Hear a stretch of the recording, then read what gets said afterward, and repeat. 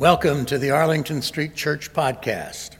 Boston Sanctuary since 1729, Arlington Street continues today as a gathering place for progressive people of faith in the Boston metropolitan area and beyond.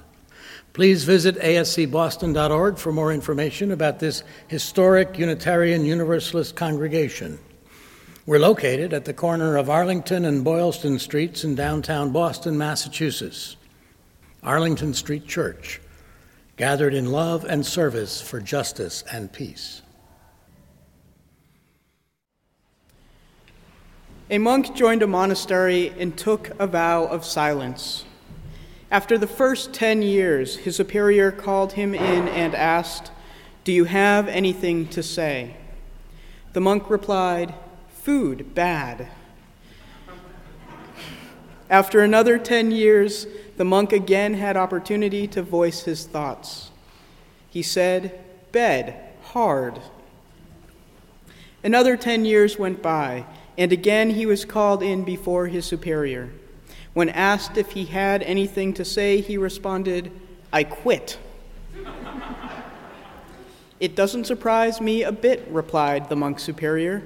"You've done nothing but complain ever since you got here."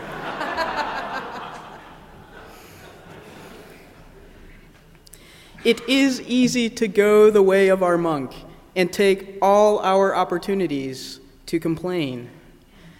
Complaining can be fun. It can even become a way of life. Often, it is easier to complain than to find the worth and goodness in any situation. Sometimes, complaining is an important piece of the story. It is the beginning of what Old Testament scholar Walter Brueggemann would call public processing of pain, bringing into the public awareness injustices that otherwise go ignored. But this is not the type of complaining I'm referring to today. Today I'm talking about the everyday annoyances that we choose to complain about, the things that either we can do something about but don't, or wish others would deal with so we don't have to. I know how easy it is to complain, to find dissatisfaction with a situation or circumstance. I used to be that monk in our story, and on my not-so-great days, I still am. But on my better days, I try to live differently. On my better days, I try to find the pieces of my experiences I can appreciate rather than complain about. I was recently reminded, or perhaps more properly said, I was recently challenged to again embark on a journey towards living without complaint when I went out to California last month. While there, a colleague told me about the Reverend Will Bowen, pastor of Christ Church Unity in Kansas City, Missouri. Apparently, after reading Maya Angelou's comment, "If you don't like something, change it. If you can't change it, change your attitude. Don't complain." Apparently, after reading this, the Reverend Bowen had a simple idea that he shared with his congregation. He said, "Just stop complaining." And to help his congregation remember, he offered each one of them a purple bracelet stamped with the word Spirit. The challenge? Go 21 days without mumbling a complaining word, and no gossiping or criticizing either. Why 21 days? Scientists believe it takes 21 days to form a new habit, and complaining is habitual for most of us. As Mark Twain said, "Habit is habit, and not to be flung out of the window by any man, but coaxed downstairs, one step at a time." The bracelet then serves as a powerful tool to remind the wearer of how well Z is creating her life with positive intention. Now, we don't know what circumstances pushed Reverend Bowen to decide to challenge his congregation to just stop complaining. And I certainly don't want to make any implications of our congregation. But I do know that what started with a challenge from one pastor to his congregation is spreading throughout the religious world and beyond. I also know that in the time since I have renewed my intention to not complain, my life feels more blessed. When I first donned my purple bracelet, I assumed that it would be easy to stop complaining. I thought I would just not say anything that might be construed as a complaint. That's simple, isn't it? Just hold my tongue.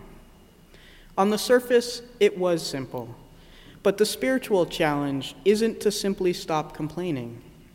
Rather, it is to begin to find new appreciation in our experiences.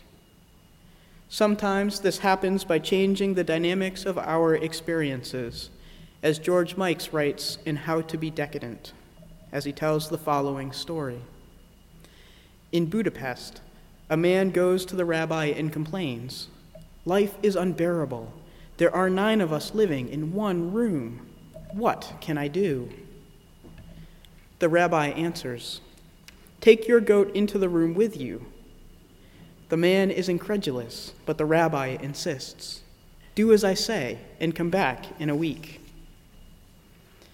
A week later, the man comes back looking more distraught than before.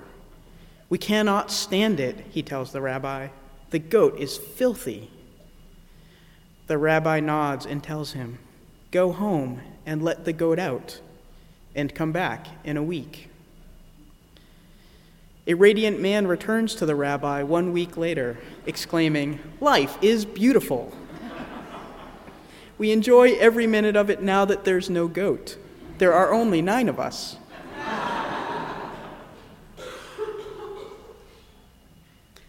Sometimes things are not as easy as adding or removing a goat from our living quarters. Sometimes the shift from complaint to appreciation can be a difficult one. It takes effort to find appreciation, certainly more effort than it does to complain. It means that we embark on a life of recognition and gratitude for what we have, not what we are missing. The glass then becomes half full rather than half empty. But how do we make such a shift? We seem to be living in a culture where complaining is not only the norm, but also a rewarded behavior. I learned this last year when dealing with my HMO. I was actually told by a nurse in the system that if I wanted better service from my doctors, my best bet was to become the squeaky wheel. I was astonished that I was being told that instead of being respectful and patient, I had to be forceful and loud. Only then would I get the care that we all deserve. What does that say about the values our society is placing on complaining and gratitude? And what happens to our souls when we embrace such values? I believe that if we spend our lives constantly finding and focusing on what is not going well, our spirits can become dejected and frustrated. We risk losing our connections to the sacred, to our families, our friends, and to our communities. The spiral downward is a short one. But before long, we may not only be complaining, but also blaming others for that about which we complain.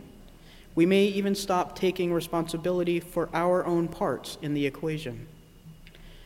Thus, making the shift from complaint to appreciation requires spiritual discipline and growth. We can consider the act of making this shift a spiritual one. It requires of us a diligence and attention to our lives that perhaps we do not already have. It challenges us to live life more fully, with grace and gratitude. When I first donned my purple spirit bracelet, I was constantly moving it from one arm to the other as each time I complained, I reset my count towards 21 days of no complaining. I even found myself complaining about the fact that I was complaining. Albert Einstein said, "No problem can be solved from the same consciousness that created it. We must learn to see the world anew." I had to pull not only my skills at self-restraint in talking, but also any and all ways of reframing my understanding of my experiences if this bracelet was going to stay on one wrist. One of the tools I find most useful as I now enter my 18th day of no complaints is that of appreciative inquiry. Designed as a tool for organizational development, appreciative inquiry is sweeping through the nonprofit world. It provides a framework with 4 points. 1, discover processes that work well. 2, dream of processes that would work well in the future. 3, design and prioritize processes that would work well. And 4, deliver the proposed design. So while appreciative inquiry was developed and is used to help organizations evaluate their strategies and effectiveness, I believe the steps can be modified to help us focus on gratitude rather than complaint. Reframed to apply to our daily lives, here are my 4 suggestions. 1, discover what in our experiences we wish to appreciate. 2, dream of how we might replicate the experiences we appreciate.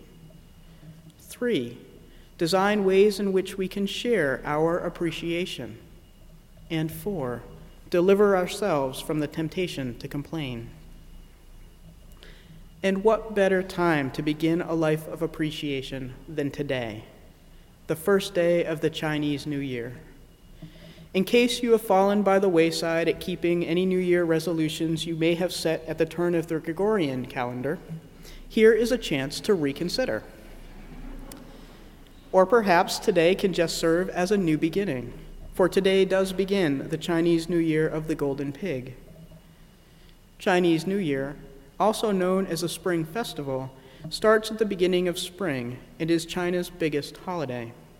Its origin is ancient, but many believe the word Nian, which means year, was the name of a beast that preyed on people on the end of the new year. In one legend, the beast Nian had the power to swallow up all the people in a village in one big bite. One day, an old man came to the villagers' rescue, offering to subdue the beast. The old man said to Nian, "I know you can swallow people, but can you swallow other beasts of prey instead of people, who are by no means your worthy opponents?" Nian accepted the old man's challenge and swallowed the beasts that had harassed the villagers and their farm animals for years. Afterwards, the old man then disappeared, riding off on the beast. But before he left, he said to the villagers, "Put red paper decorations on your windows and doors at each year's end in order to keep the beast away, for it is believed that the beast is afraid of the color red." Thus, the custom of putting up red paper and lighting firecrackers to scare away the beast continues today. According to the legend, the old man turned out to be an immortal god. In the end, the beast is gone, and the other beasts of prey that preyed on the village are scarce and scared in the hiding of the forest. The villagers can once again enjoy and appreciate their peaceful lives. Thus, the Chinese New Year becomes a time for reconciliation, for old grudges to be forgiven. It is a time when people are warm and friendly toward one another, and peace and happiness are wished for all. Seems to me that this is as good a time as any to invite you to engage in a life of grace, gratitude, and appreciation. So, in a couple of weeks, we will be handing out the purple spirit bracelets at the back of the sanctuary. I encourage you to consider taking one at that time and embarking upon a complaint-free life. The suggested rules are simple. 1, begin to wear the bracelet on either wrist. 2, when you catch yourself complaining, gossiping, or criticizing, and it's okay, everyone does, move the bracelet to the other arm and begin again. 3, my favorite. If you hear someone else who is wearing a bracelet complain, you may point out your need to switch the bracelet to the other arm. But if you're going to do this, you must move your own bracelet first.